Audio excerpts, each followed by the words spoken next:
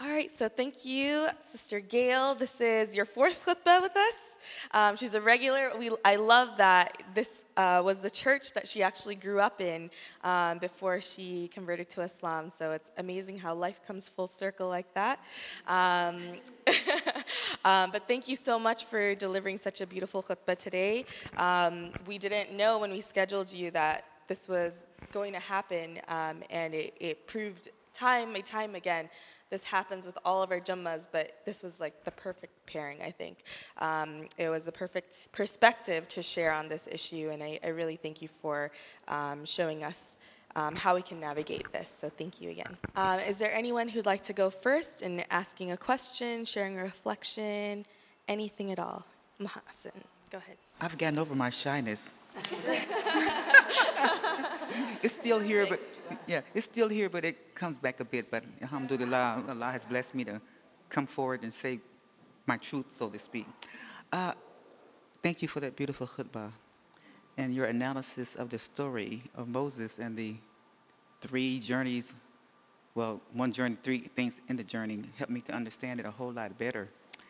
And to the New Zealand thing, I don't know how true it is, but someone called me the other day and says as a result of that, at least 350 people there took Shahada. Wow.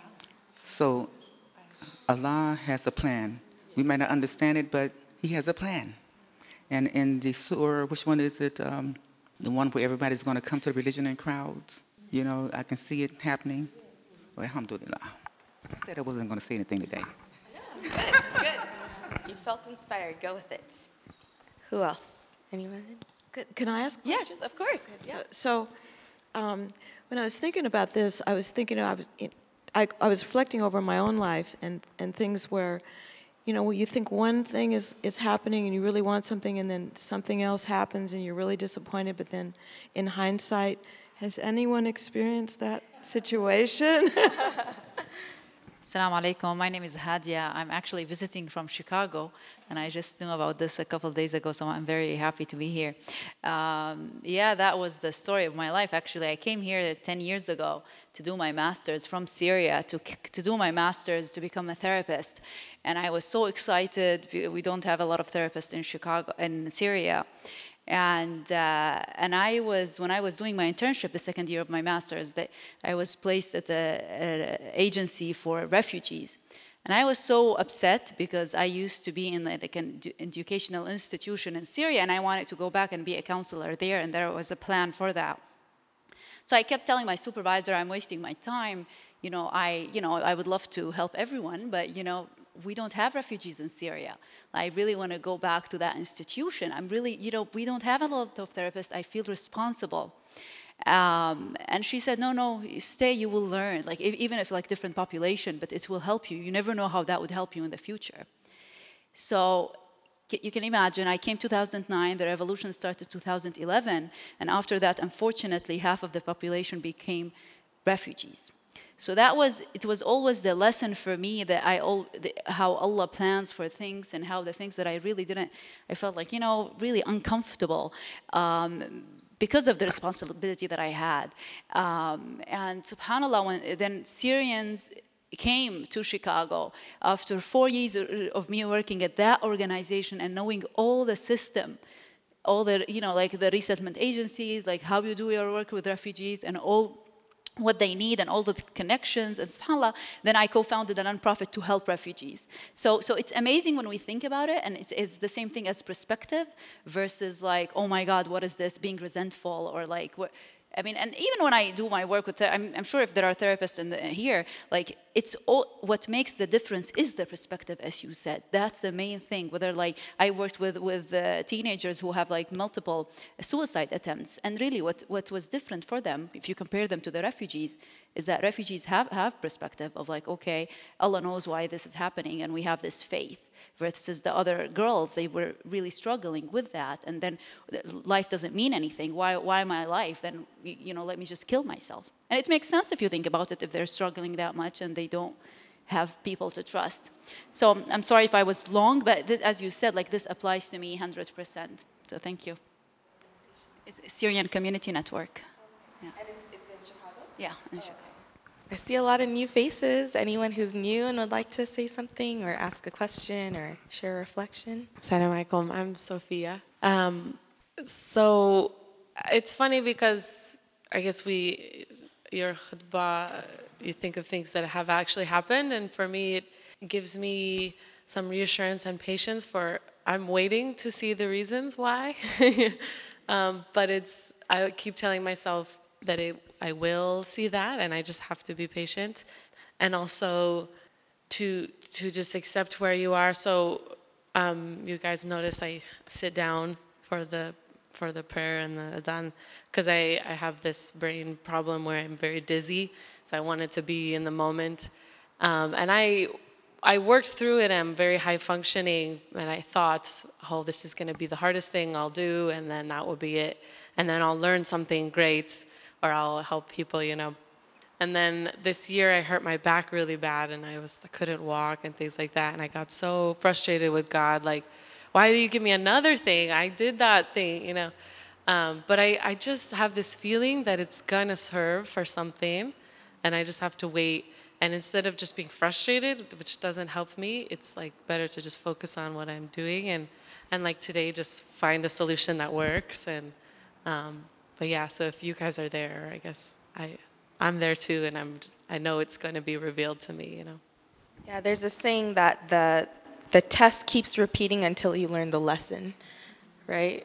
And I don't know if you guys have experienced that, but I definitely have. And I think also the other saying, all these sayings, what you resist persists, right? So I think sometimes too, like, I almost feel like when I was younger, I was a lot better at this. And then I got into the groove of like, oh, I know how this works. You learn the lesson in the end.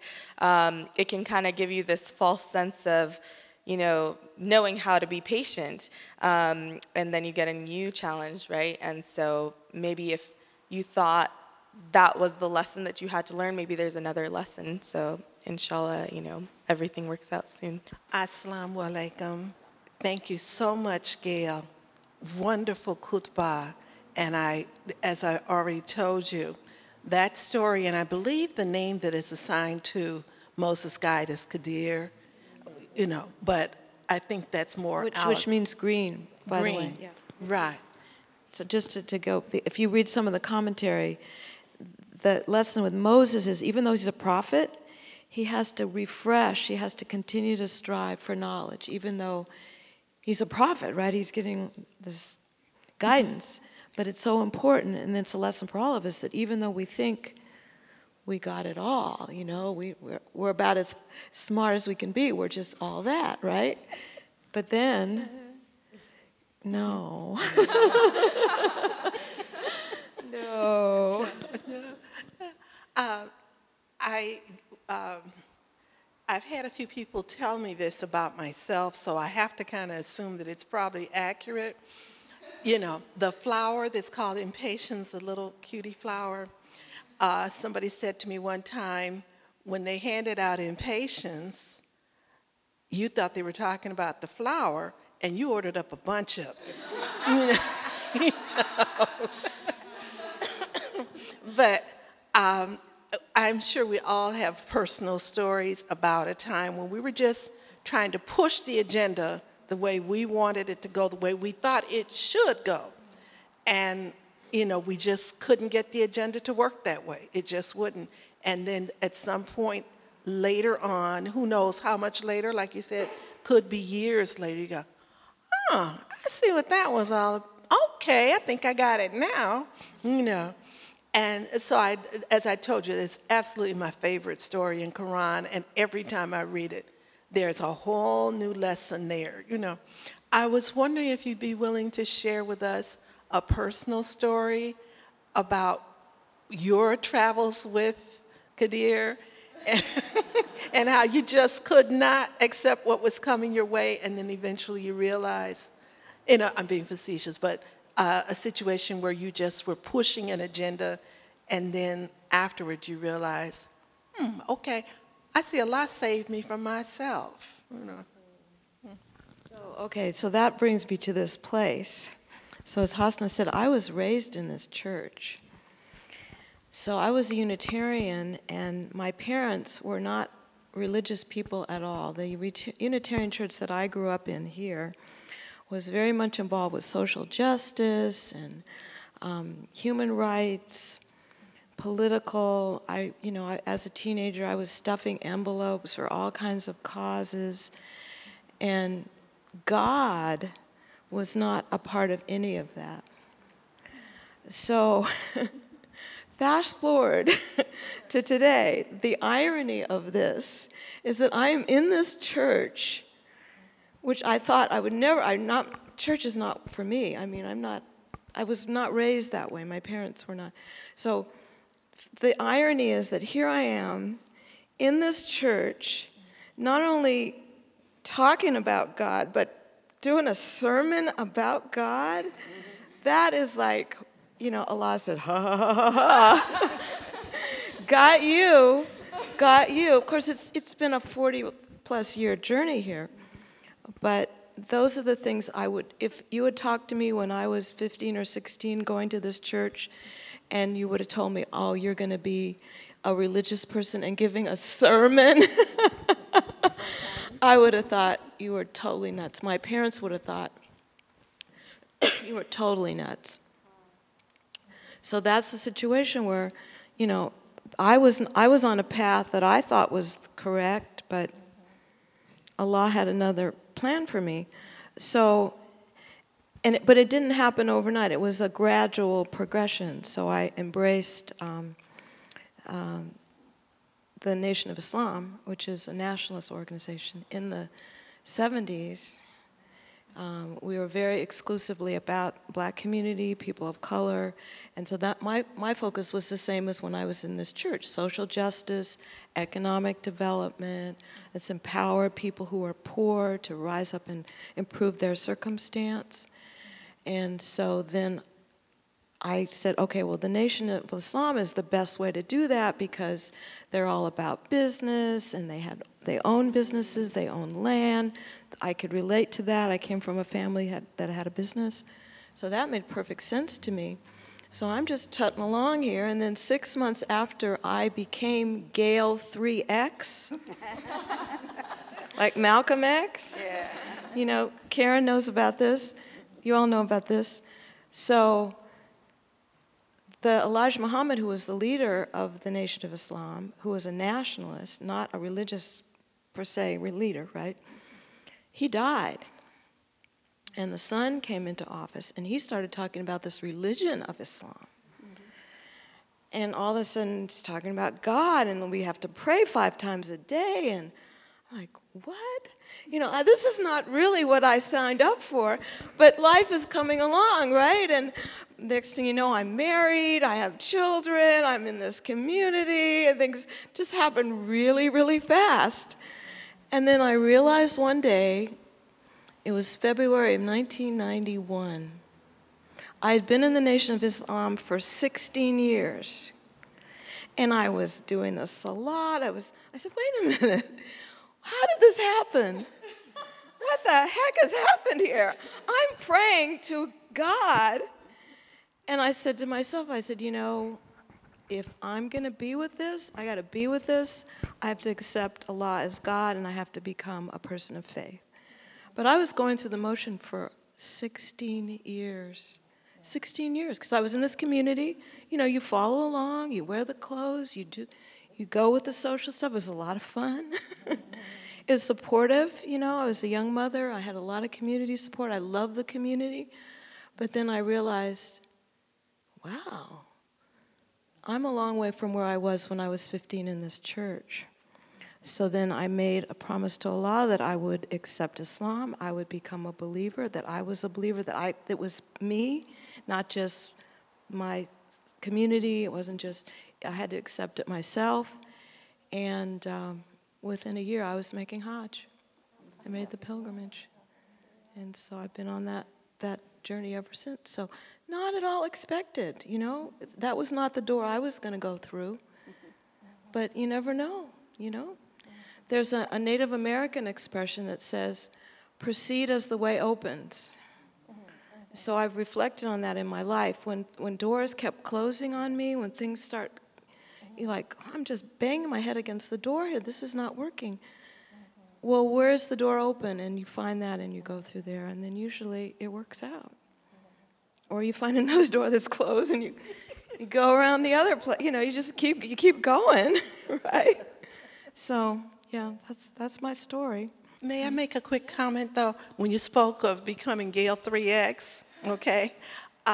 For other people here who maybe are not familiar with what you're speaking of, the Nation of Islam told African Americans, we don't know who we are. We don't know where we came from. We've lost our cultures, our languages, connections with our families. We don't know who we are. So these names that were given to us, and they literally were given to us, those are slave names. So that's why, I said given, didn't I? Yeah, like we gave them the crops at the end of the season. So, they were forced upon us. And so as the awakening took place, people refused to have the slave name. They'll never know what their family name was. They'll just take an X, okay? But my point in bringing this out is it was a nationalist organization, but I know, Gail, you have the same feeling. It is important to realize that was a stepping stone to Islam.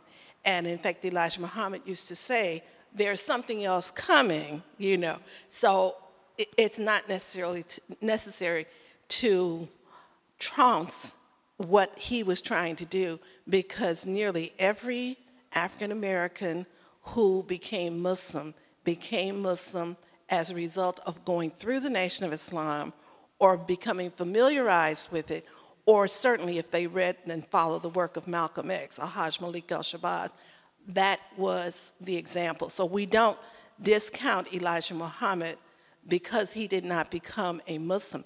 He did more work to uplift African American people than could even be imagined with a third-grade education.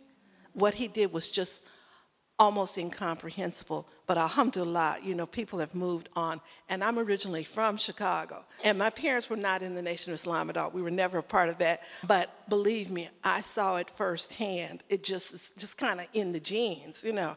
And my mother, who was truly a very humble, peaceful person, she knew who God was. We were raised believing there was only one God.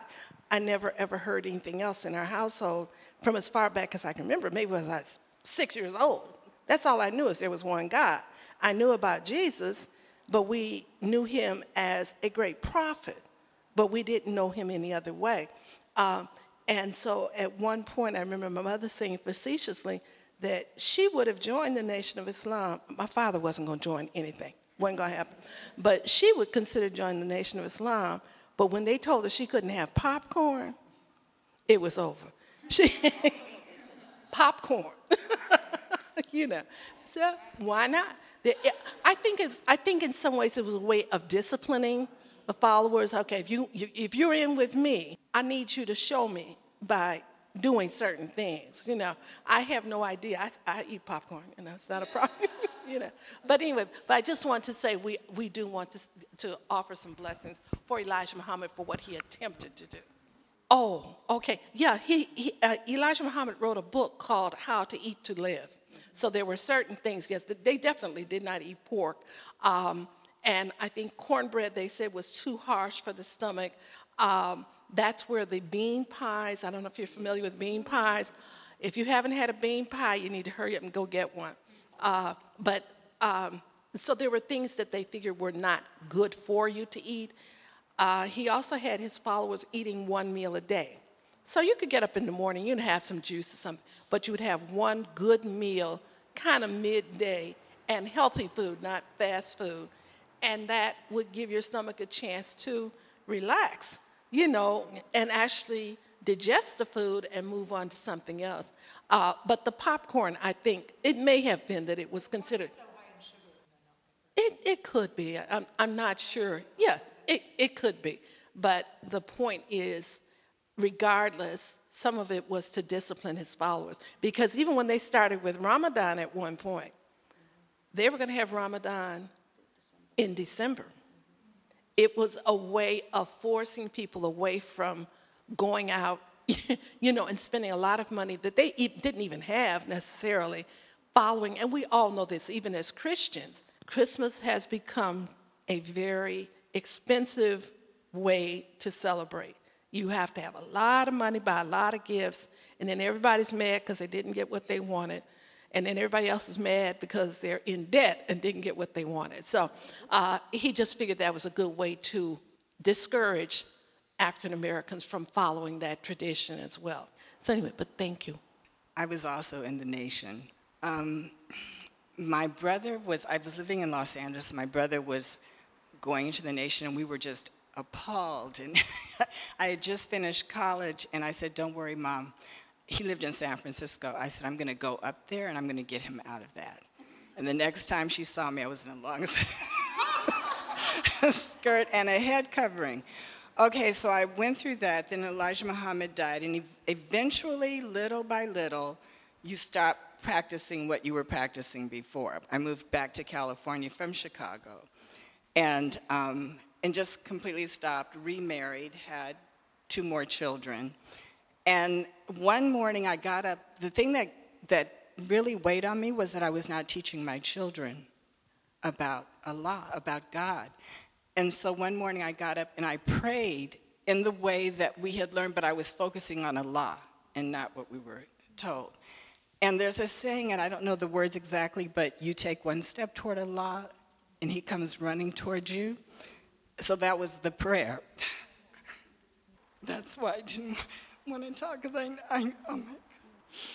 and so one morning I'm washing dishes, and my 2 older children are at school, and my baby was asleep, and something just came over me that said, "You're a Muslim."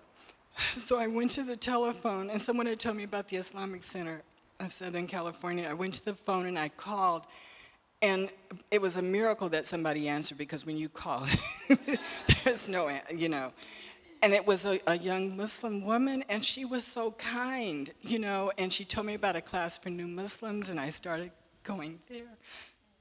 And then the rest is history. But what you plan on doing in your life, sometimes you take a turn, and it just... the other thing I wanted to say is, when you were talking about patience, is that we have to remember that everybody is struggling with something. Everyone's got a situation that they're struggling with. That's the human condition. And there's a phrase in Quran, painfully toiling toward Allah. And it's just, that's the way life is. And when you understand that, no matter what facade the celebrities put on, everybody is struggling with something. And that's anyway, I didn't mean to cry. That's why I didn't want to say anything. Thank you for sharing. That's what happens when you share from the heart. So thank you for opening up and sharing that with us. We have time for one more. My Indian mother's giving me that look like, you better say what you're going to say kind of thing. So, but yeah, no, it was interesting. We walked in a little bit late, but coming into hearing you talk about patience, because that's what we were all kind of talking about at home before we came here. But yeah, we grew up in New York going to a Sufi mosque in Tribeca. And then around age 5 for me is when 9/11 happened. And I think just the combination of that and the general narrative that existed in this country in regards to Islam, in our politics, in our political media, and in our society.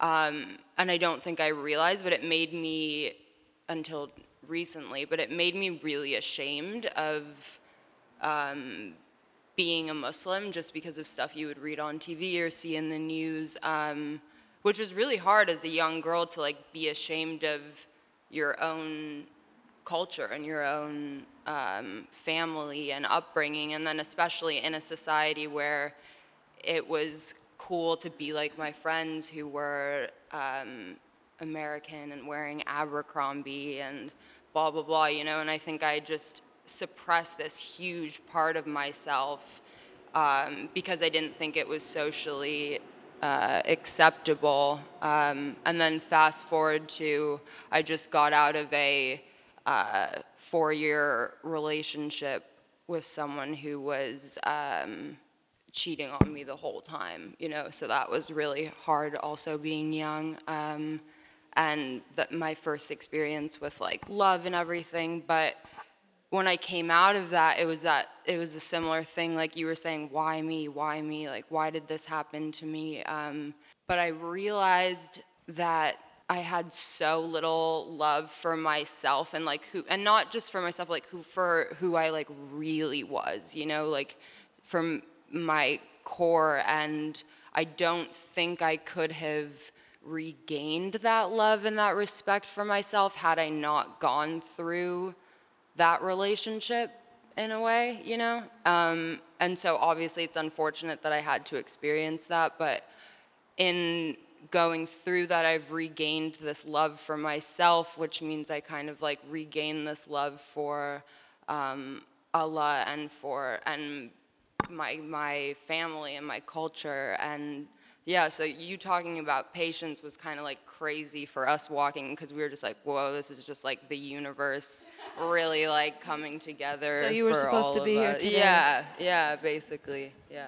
But yeah, we really appreciated what you had to say. Yeah. I appreciate your sharing that with us, because I'm a parent, many of us are parents, and we accepted Islam, or the converts are people who came from Muslim countries, you immigrated here, and you're praying that your children will follow in the deen, right? So one of the hardest things for us to understand is you all are your own folks, you're your own people, and your life experience is so different from mine that you have to figure it out yourself. And what maybe worked for me in my generation is not going to work. I never had to deal with 9/11. I never had to deal with the stigma of having a Muslim name. I don't have a Muslim name. My children do. They have Muslim names. And I've struggled with them. One of my children decided that for some time she wanted to change her name to a non-Muslim name for the reasons that you're talking about. You just want to fit in. You want to be part of that. And so I appreciate your speaking out, and I hope you'll do more of that, so that parents don't just think, okay, well, you're just like me when I was your age. And that's so not true. The life, the circumstances are different. Your life experiences, the pressures that you all face are something we never had to deal with that, So I'm so proud of all of you, the fact that you're here. I mean, you could so easily not be here and not want to come, not be with your mother, I get that. I mean, I have children that don't even want to walk with me when they were a certain age. I don't want to associate with this woman at all. She's way out of whack for my life, you know what I mean? So I compliment you, and just continue to speak your truth, and tell others. And it's okay, just be honest with what you're dealing with, because it's a lot. I know it's a lot. So I commend your courage. Thank you. Takbir. Takbir. Takbir. I just want to say takbir for the nation of Islam for bringing all of us here together. Saying that, I grew up in 3 different countries, different continents, and Islam is so different everywhere I go. So I started in Africa, then went to United Arab Emirates, then to England, and I'm here in America. So that's 4. Yes. And each time I meet my, Muslim sisters, some are nice, some are not nice, but we still have to have the faith. The only thing that I really always fight is the fact that the Arab nation always think that Islam belongs to them. You are non-Islamic if you're from these other places.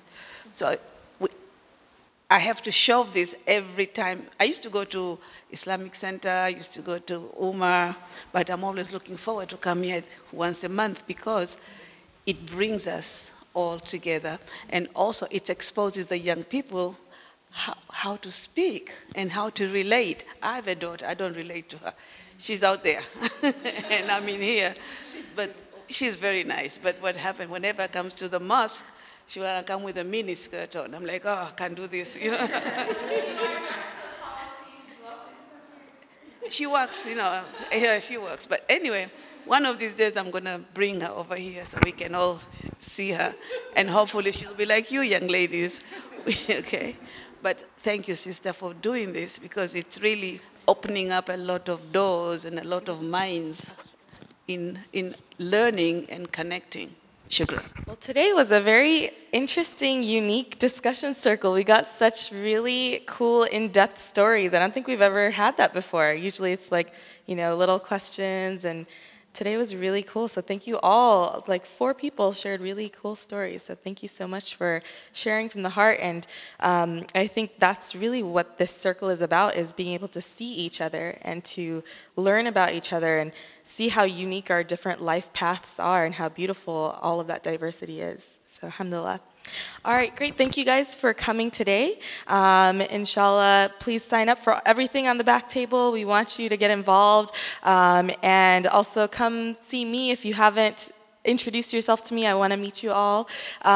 We would appreciate your help cleaning up, just folding up the rugs. And inshallah, we'll see you April 26th. All right, assalamu alaikum.